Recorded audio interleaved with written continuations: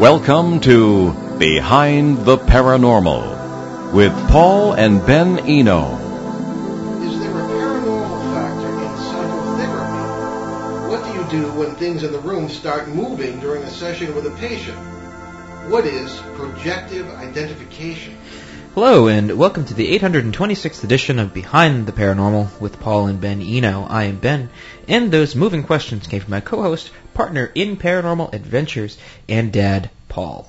Today we welcome a distinguished guest on a new subject, and we welcome your calls. The number to call is 401-766-1240. That is from anywhere, or you can email Paul at behindtheparanormal.com or contact us via Facebook, Twitter, or Instagram.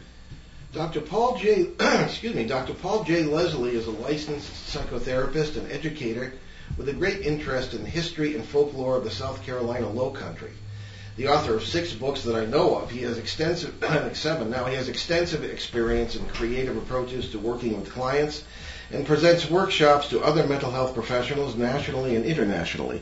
His books include Lowcountry Shamanism, an exploration of the magical and healing practices of the coastal Carolinas and Georgia. His latest book, the subject of our show today, is Shadows in the Session, the Presence of the Anomalous in Psychotherapy. His website, drpaulleslie.com. So, Dr. Paul Leslie, welcome to Behind the Paranormal, or welcome back, I should say. Yeah, well, thanks, guys. It's always a pleasure to be with you both. Oh, well, it's great to have you back. So, in the book, you give us a sort of a history on this subject from the viewpoint of the people like Carl Jung and Melanie Klein. Can you talk about that? Yeah, this the whole premise of the book is that I was finding a lot of hidden stories and experiences that some psychotherapists were having while they were in session with certain clients. It's not something that happens all the time, and I'll even say it rarely happens.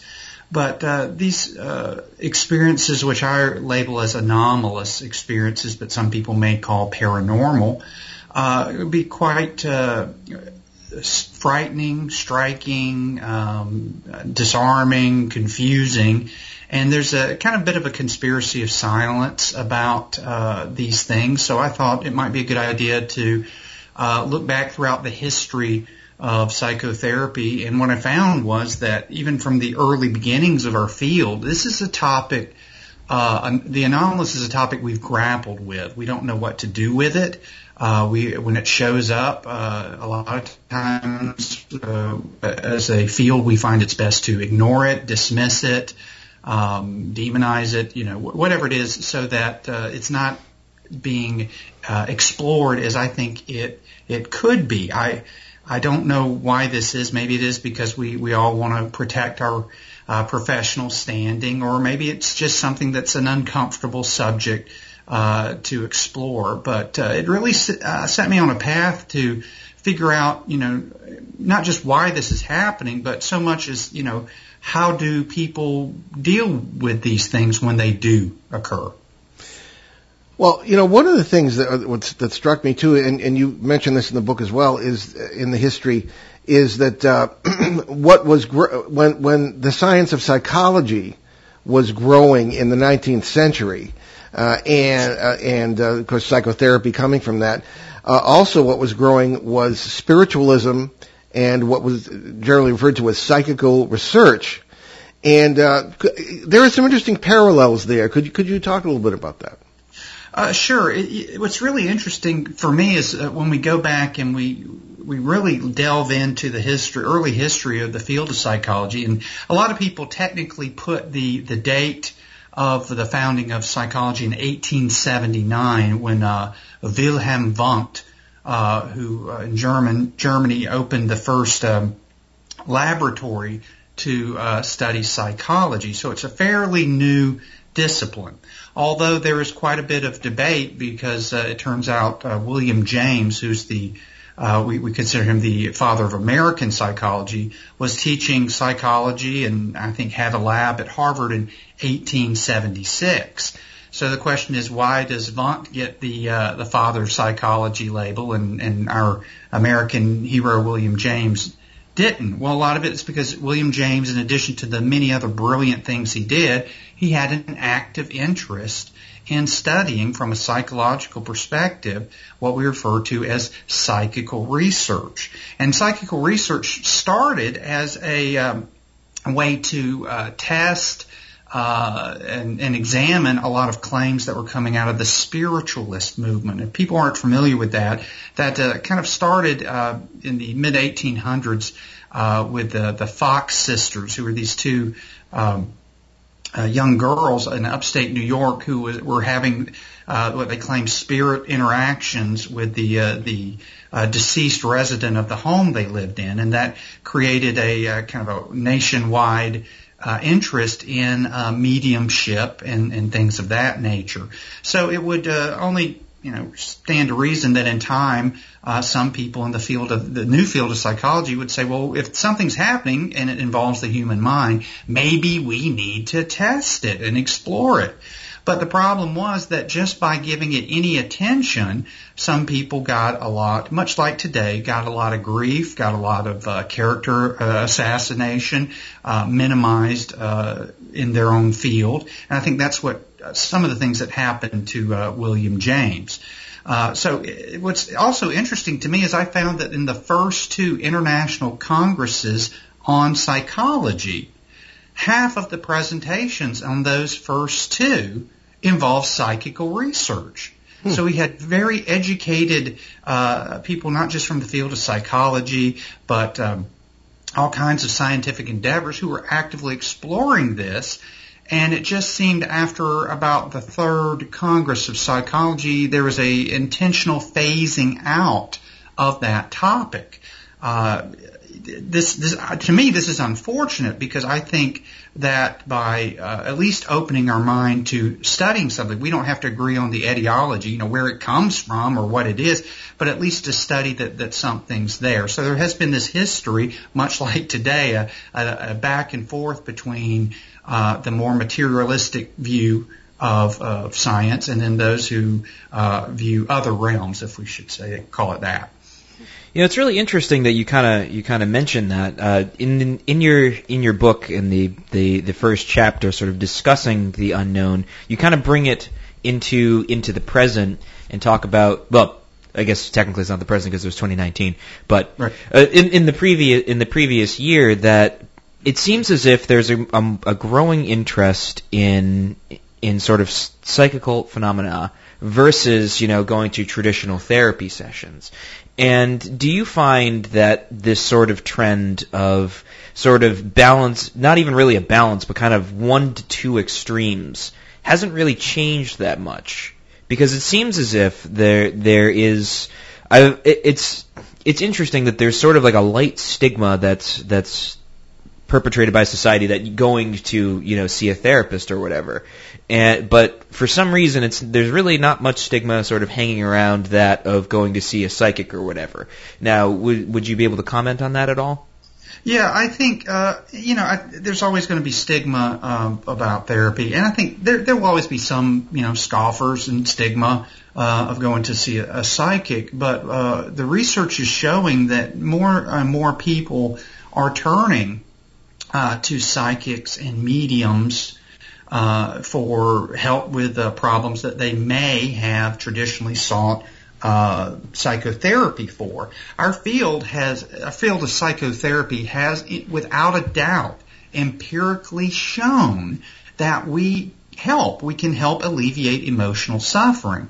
But in spite of that, people feel more drawn sometimes to talk to a psychic or have other explanations for human behavior or situations they find themselves in that's out of the realm of what has become a more scientific look at people's thoughts, behavior, and emotion. So I see incredible parallels, almost a circular repeat of the late 1800s in today, and that there is a battle going on between the more mainline scientific skepticism and the more, I'll just say, post-materialist kind of view of consciousness and those kind of things. And I think anytime that there's a dichotomy set up, I think we eliminate possibilities. So, but I wonder if that's human nature. You're either on side A or side B.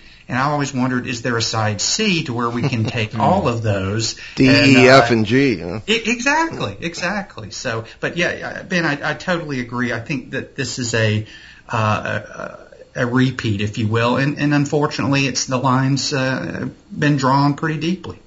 Yeah, it's really interesting. It's kind of a paradox, right? You'd think that with sort of the strides that have been made, especially in the fields of psychology, that that people are, well, at least psychologists and forgive me if I'm wrong, are at least more open to the idea of the anomalous than in previous decades.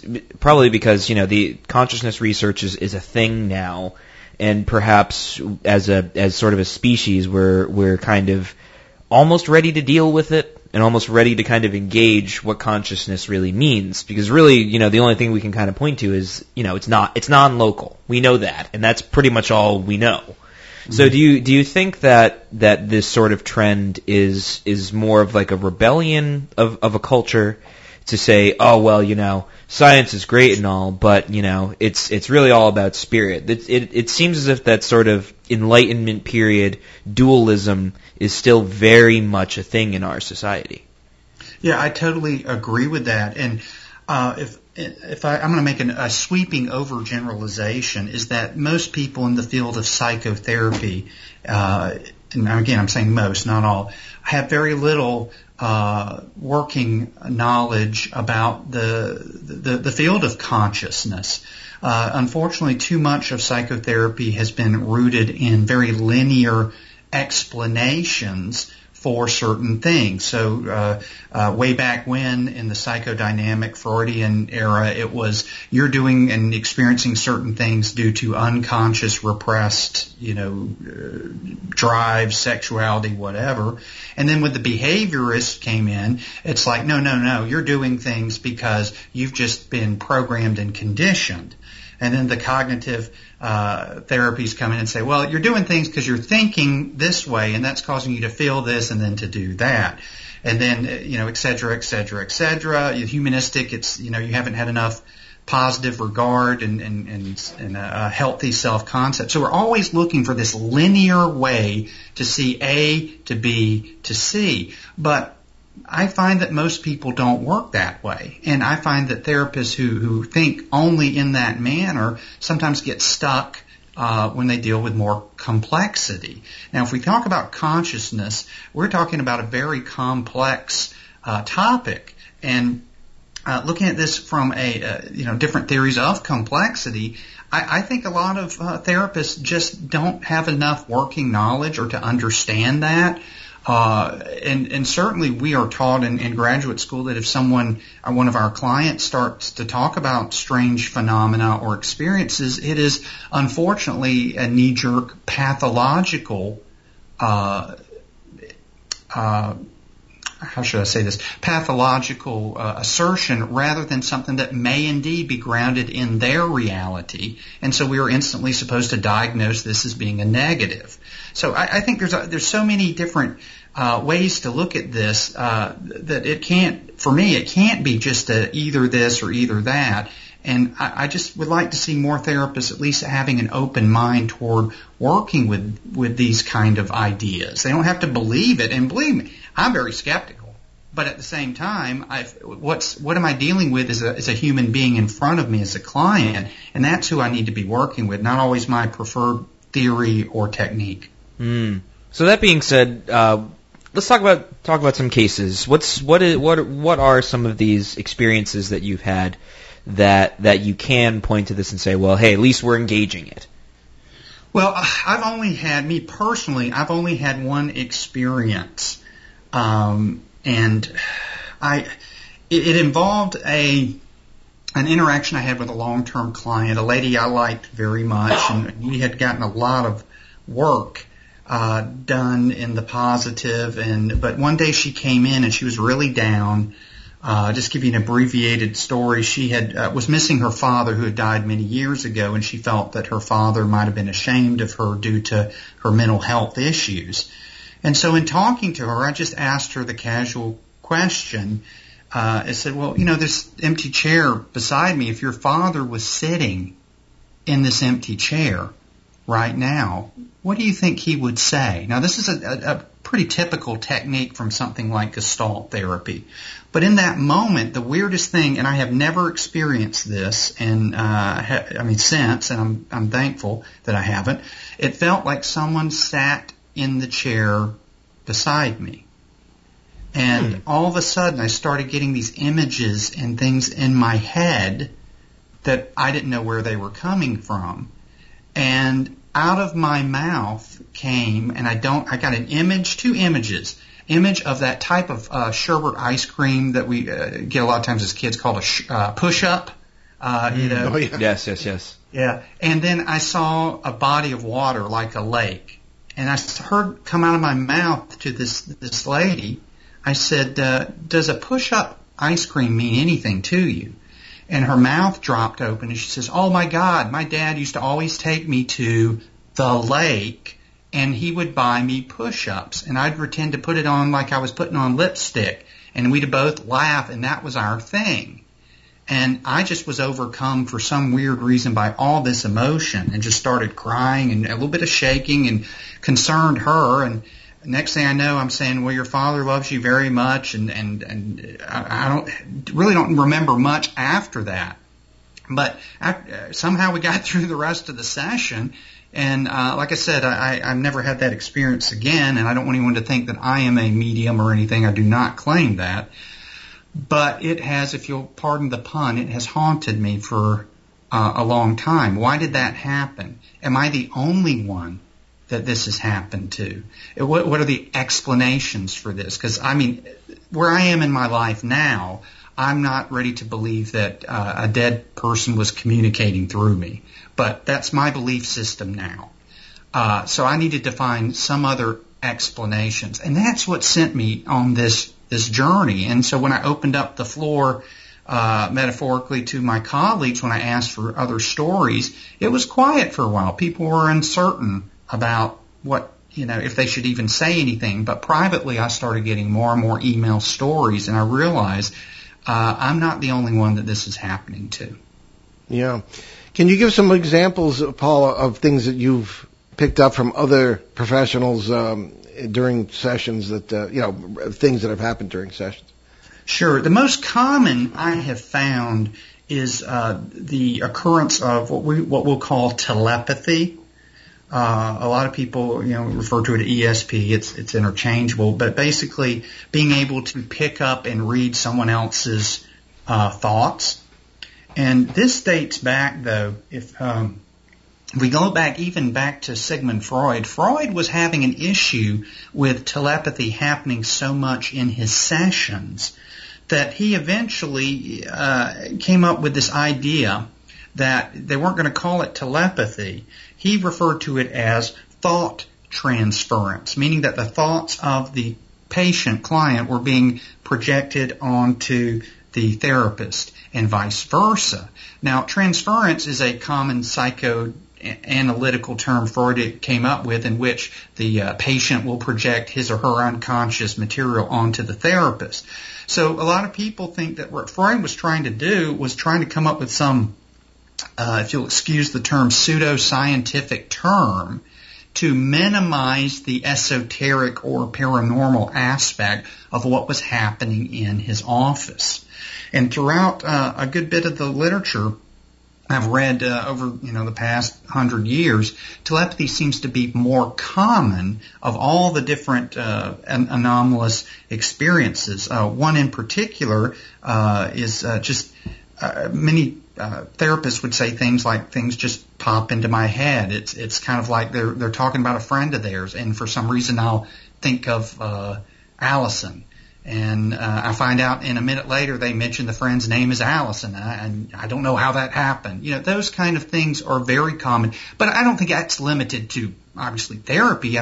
Couples who are very close and very connected will often have those things happen. So it may be that arises as a result of that unconscious connection or interaction within the therapy room. So I would say the most common would probably be kind of telepathic reports of telepathic occurrences. Other things have been certain sensations that the person has felt. Other people have heard things that giving them information about the client, like in their inner ear that they thought the client heard and the client didn't hear.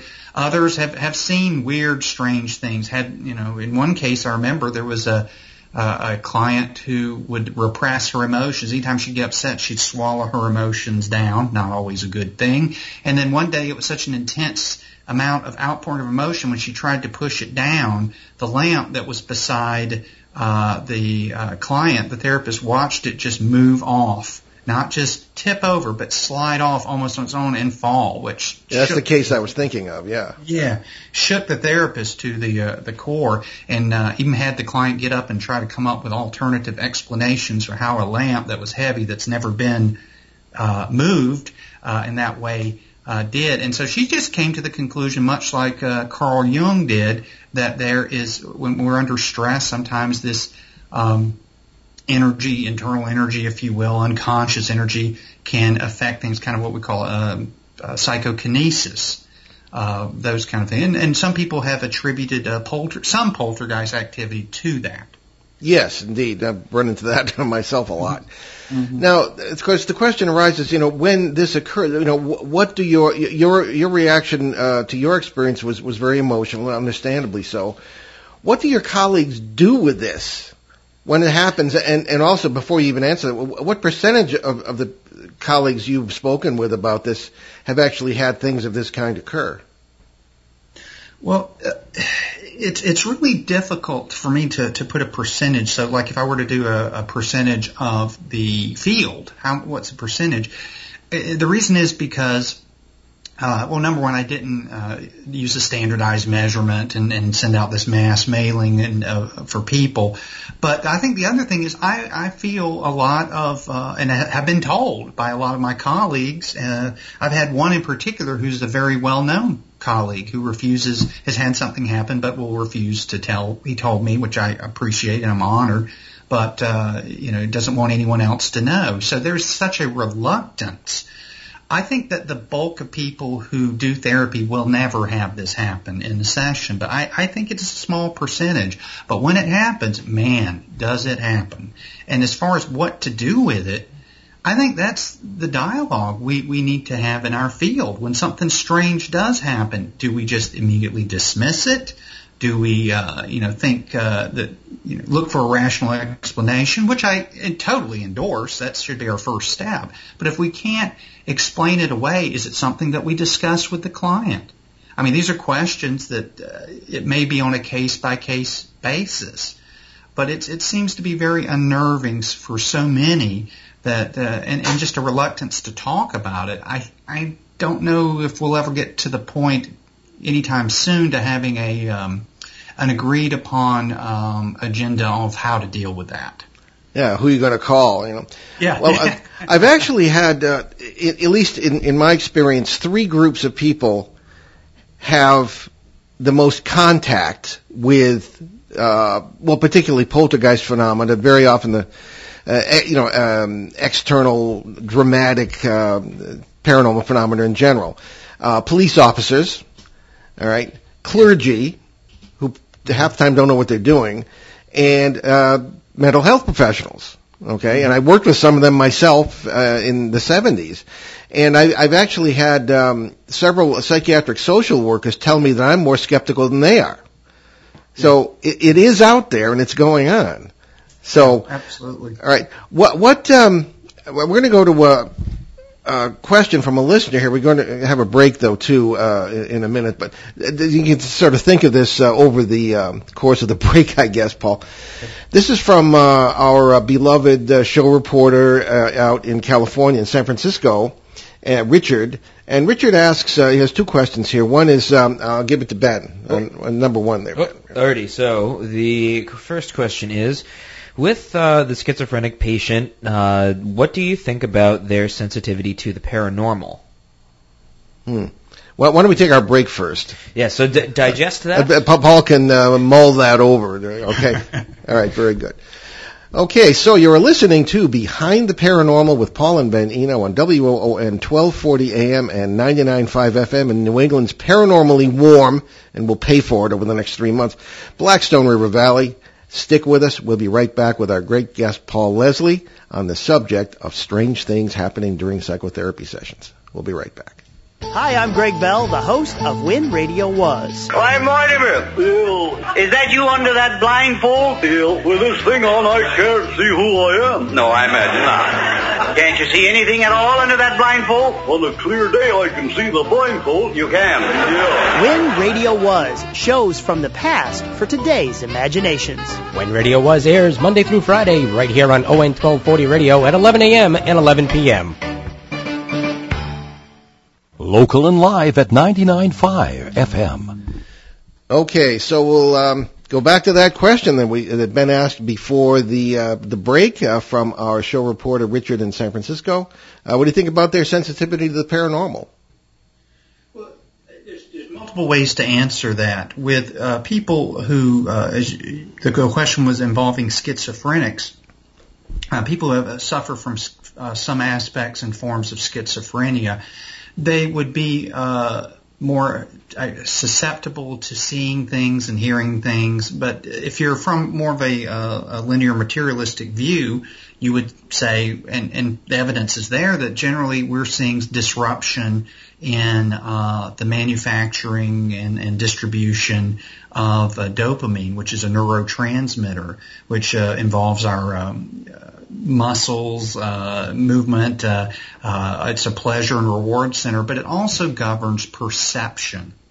So a lot of times they'll say, well, if people are having paranormal experiences, much like some people who have schizophrenia and are have some kind of doorway open to seeing things, hearing things, feeling things that aren't there, that may be disruption in dopamine. Now, if I could kind of counter that just a little bit, recently I read, and it was a scientific journal from Holland, and I apologize, I can't remember the author's name or the title, but it stated that the general public overall has at least a couple of experiences that they would define as a visionary or hearing auditory, hallucinatory experiences, even if it's just one time. So when I was reading that, I was thinking, well, if the majority of the population in the course of their life has at least one of those, then to me, this idea of paranormal is maybe we need to investigate that term. Yeah. Because it may be more of the norm, but because of a societal view of certain things, it gets pushed aside into something that is abnormal. Now, in the realm of some people with severe schizophrenia, it is abnormal, and I don't mean that as a personal judgment on their worth, but just statistically. They need help. They need to find the best treatment available, but at the same time, a lot of people say, well, something about the brain has changed to where maybe that brain is more of a filter. And the schizophrenic, in some people, the schizophrenic state may be a way that the filter kind of decreases a little bit and lets in information that they see and hear things that's out there that the rest of us wouldn't. But that's one of the bigger debates. Is it just purely issues in the brain or the brain a filter? And when you have these kind of situations, medical issues happen, it kind of pierces the veil a little bit. Okay. And we have a second question from Richard. Ben, if you would... If I would be so kind. Yes. Any thoughts on how frequency, particularly lower frequencies, affect mental health? Should psychiatric patients avoid being near lower frequency areas? I don't feel I'm qualified to comment on that because I just don't have enough evidence. It is intriguing, though, because obviously frequency does have an impact on our bodies, sound frequencies, and just I remember reading in my research to where a group of psychologists and geologist, I think it was, went to a certain haunted locations in England, and then they measured certain frequency of the Earth. There's with all the technology they have, and they found that there were subtle changes in certain areas that would proclaimed haunted. Now that may be, they use that and say, okay, well, since there's changes, that's affecting our nervous system, and so that's why we're feeling a certain way or experiencing certain things. Again, to equal time, the counter to that is, well, what if there are strange, weird things there that have those frequencies?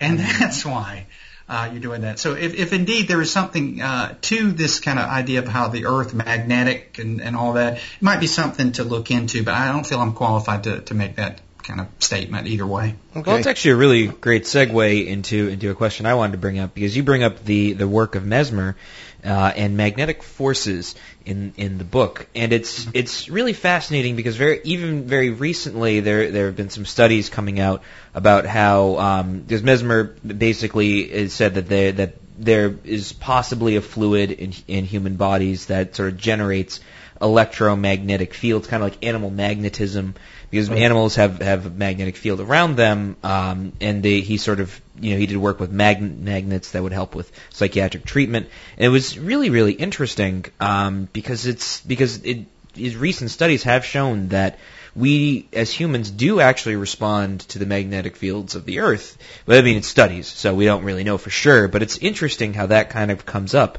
Now, with this sort of magnetic fields, let's just sort of do some hyperbole here and say that's true.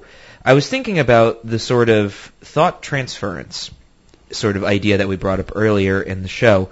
Now, therapy is a very, very personal activity. There's a lot of sharing, a lot of going back and forth, and in normal conversation, you wouldn't go up to somebody and spill your deepest, darkest secrets. But in a therapy session, there's a lot of trust, there's a lot of openness, and there's a lot of connection.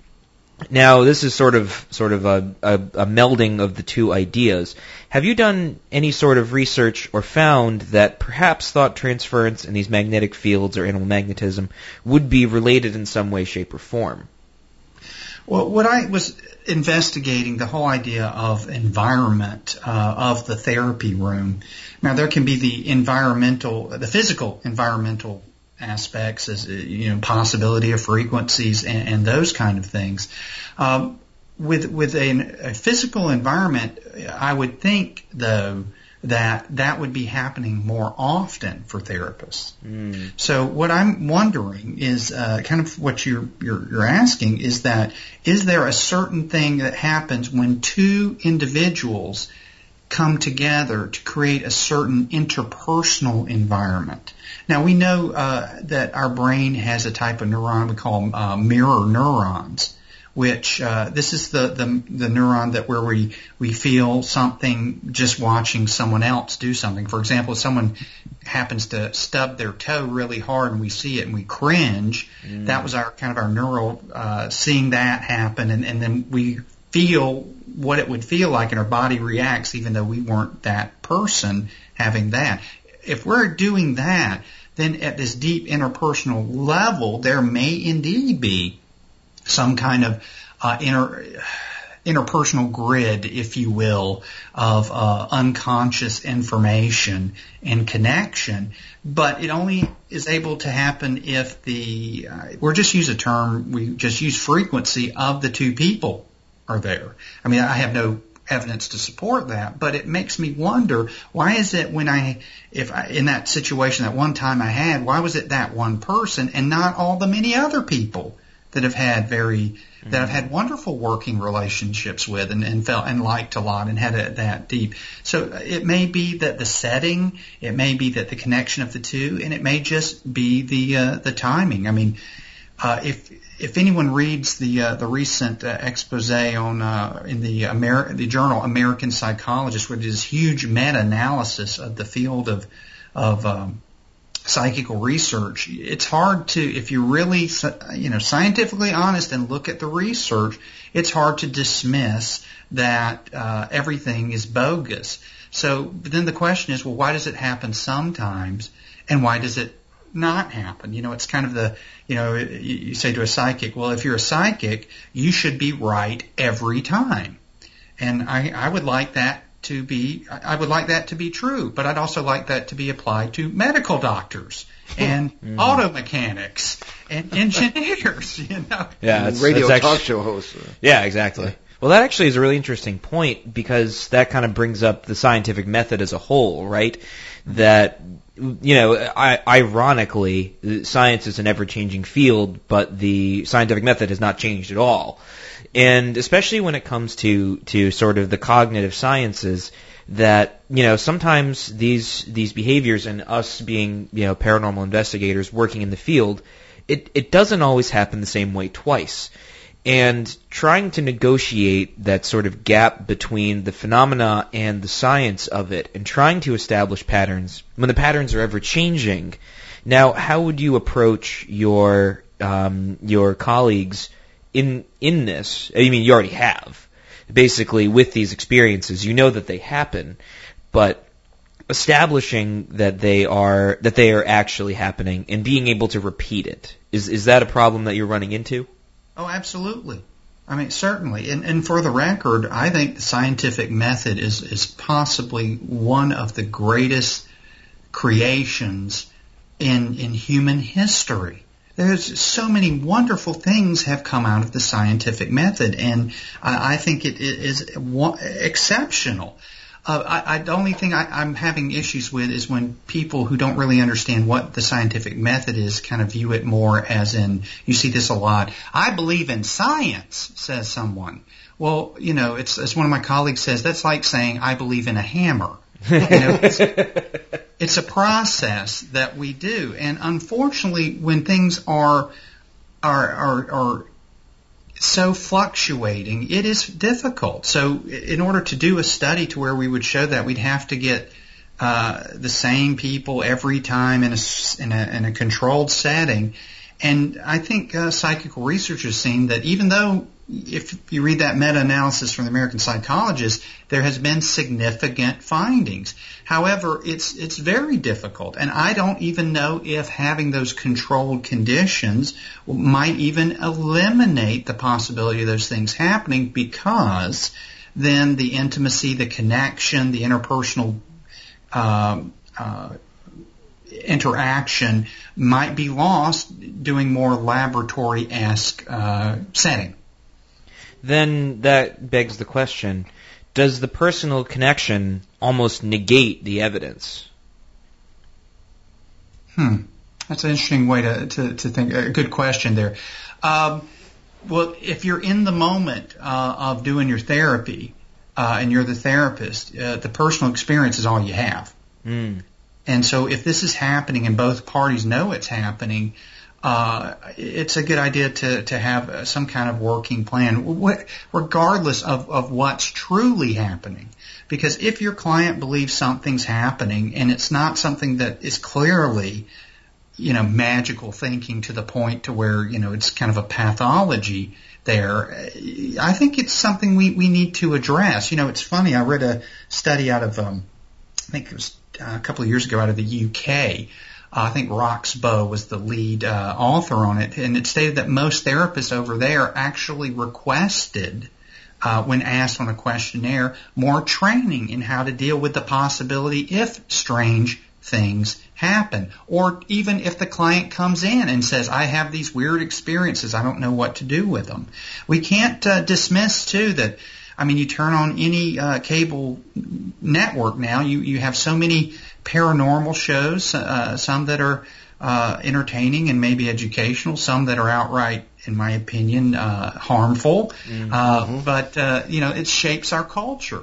So maybe someone isn't having a paranormal experience, but due to media, they believe they are. Well, rather than shut them down and dismiss them, why not honor where they're coming from and using our skills to maybe learn to either how to deal with it or to figure out that maybe it might not be paranormal and the person can grow, rather than an automatic jump to that something's wrong with them, they have a pathology, or this is just a bunch of nonsense, or just not talk about it. Well, we have another question from a listener here, although it's in German.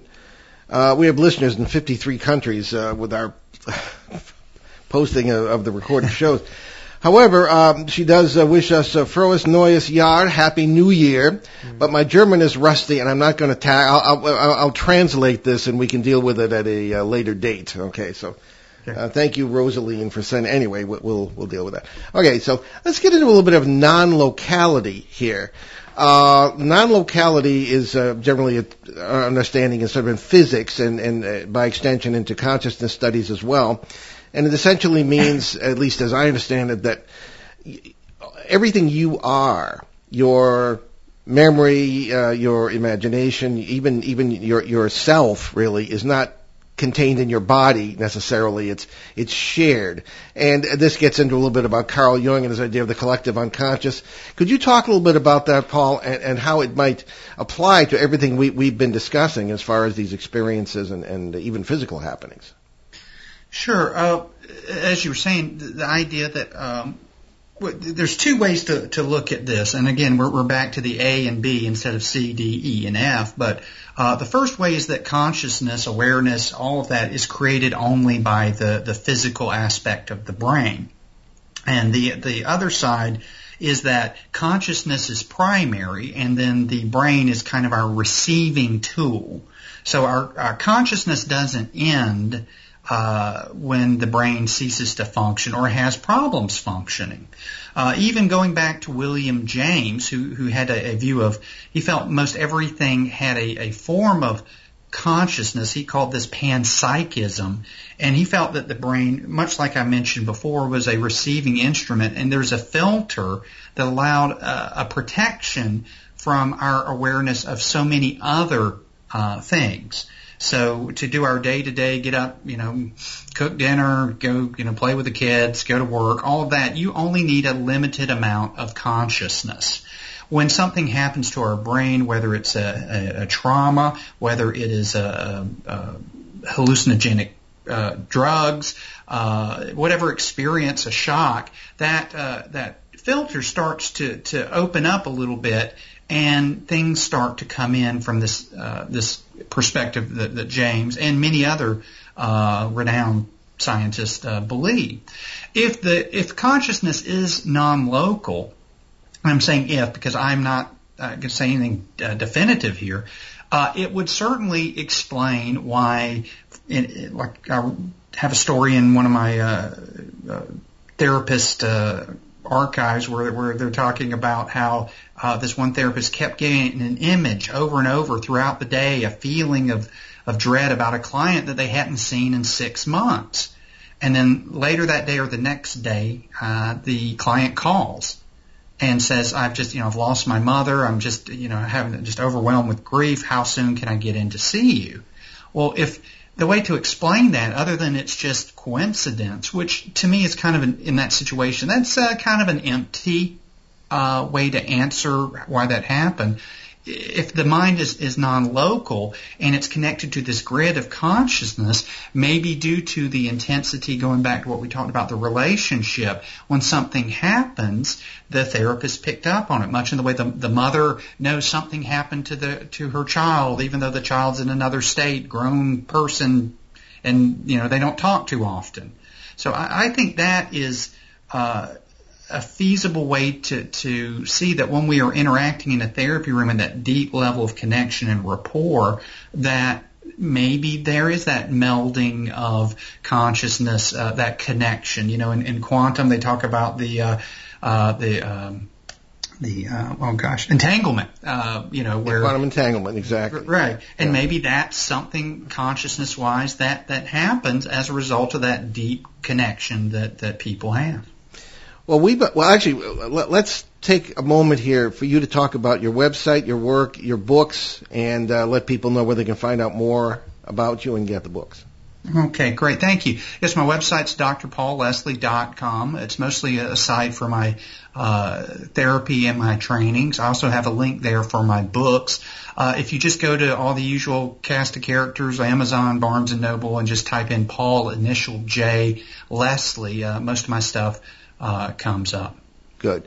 Okay.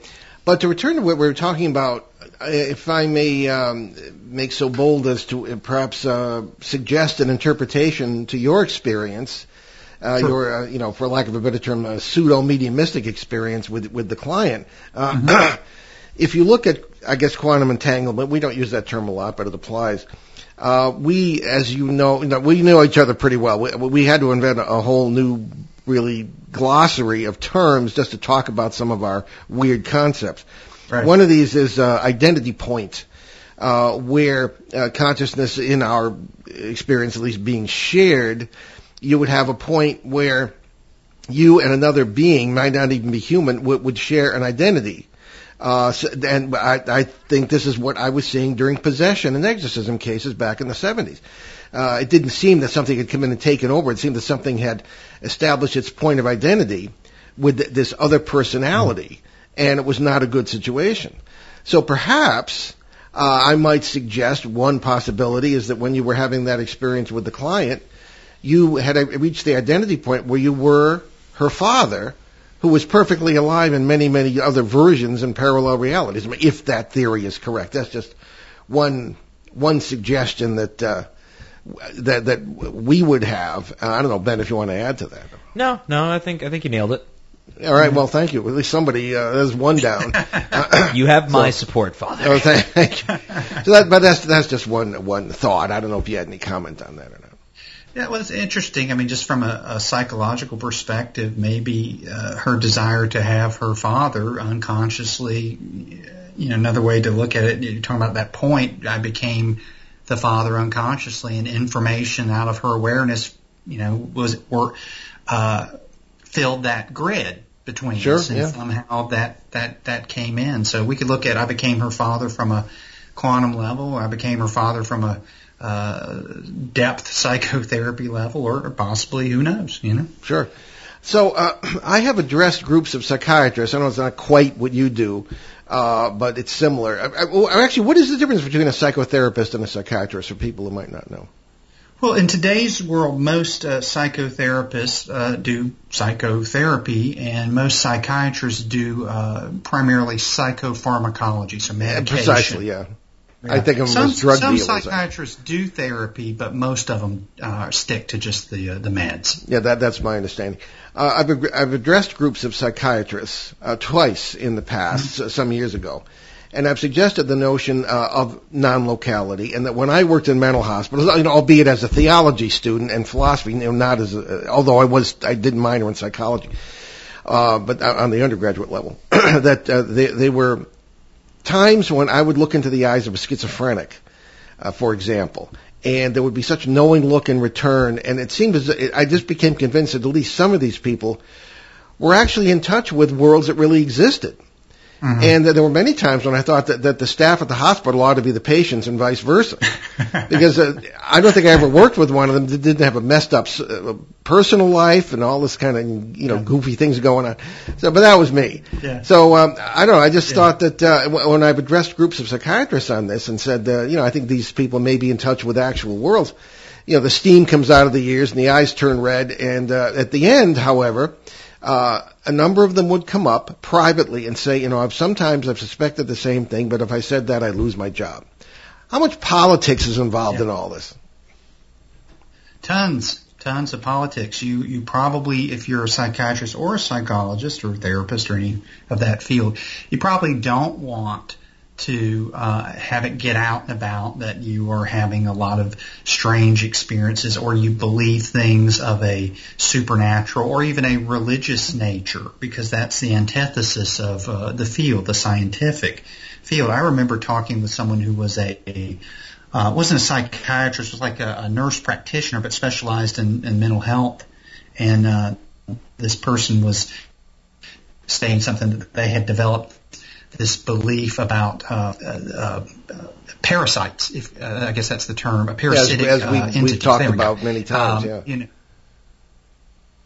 Yeah, and as an aside, I see that our mutual friend, the great Murray Silver, will be on your show talking about this kind of thing. Exactly. Yes. And I think that'll be entertaining. A couple of weeks, that'll be great. So, but this person truly believed that.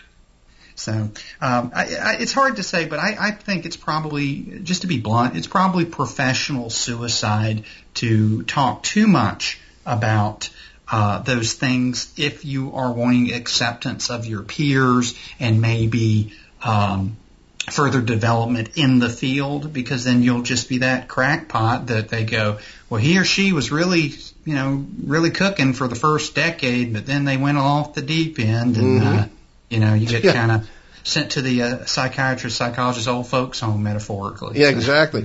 Well, in working at Ogdensburg State Hospital in New York in the 70s, in the context of working with a priest, there were extreme measures taken to keep things secret, particularly in the case of exorcisms, and there was always a doctor present, 2 attendants, including myself, 2 nurses, and the priest, and the patient, of course.